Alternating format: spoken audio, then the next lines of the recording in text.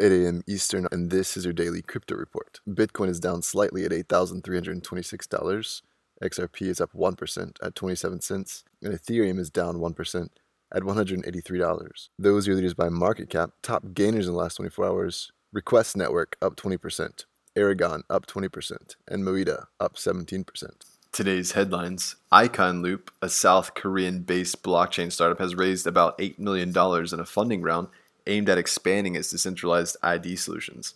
ICONLOOP, which was founded in 2016, is calling this its first venture capital boost.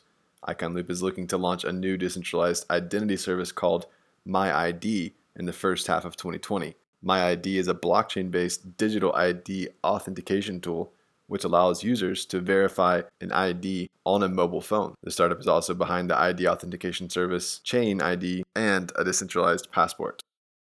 The People's Bank of China is hiring 6 more tech experts for its impending digital currency. The job openings are throughout several departments, including a digital currency research institute. They are looking for candidates with expertise in computing, cryptography, microelectronics, and econometrics to explore the research and development of a central bank-backed digital currency. The goal is to develop the software systems for digital currency, technical research and development for digital currency trading terminals, and analysis of fintech, payment, and clearing-related fields. It's a project 5 years in the making, and it's set to debut by early next year. Another bank that's hiring in the blockchain space, Bank of America, which is the second largest bank in the U.S. Bank of America currently holds 78 blockchain-related patents. The positions are for a Treasury Product Manager, 3 Enterprise Payment Technology Senior Architects, and 2 Banking Regulatory Domain Architects. Each job description calls for experience with blockchain tech or the ability to apply it in a banking context. One of the posting hints at an integration with Ripple's DLT payment network, saying, quote, leads the product management team for the Ripple project, unquote.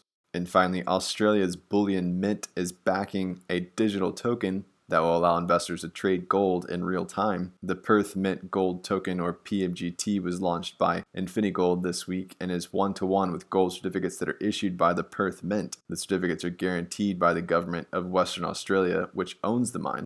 Gold said, quote, PMGT is digitized gold that allows users to conveniently acquire and have entitlement over government-guaranteed physical gold stored at the Perth Mint in a trusted and cost-effective way, unquote. The token was built with the help of Ernst & Young and is aimed to offer an alternative to traditional gold investment products such as ETFs, while using blockchain tech to allow real-time trading and settlement. Well, those are the headlines today. Visit us at dailycryptoreport.io for sources and links. Find us on social media, add us to your Alexa Flash briefing, and listen to us everywhere else you podcast under Daily Crypto Report.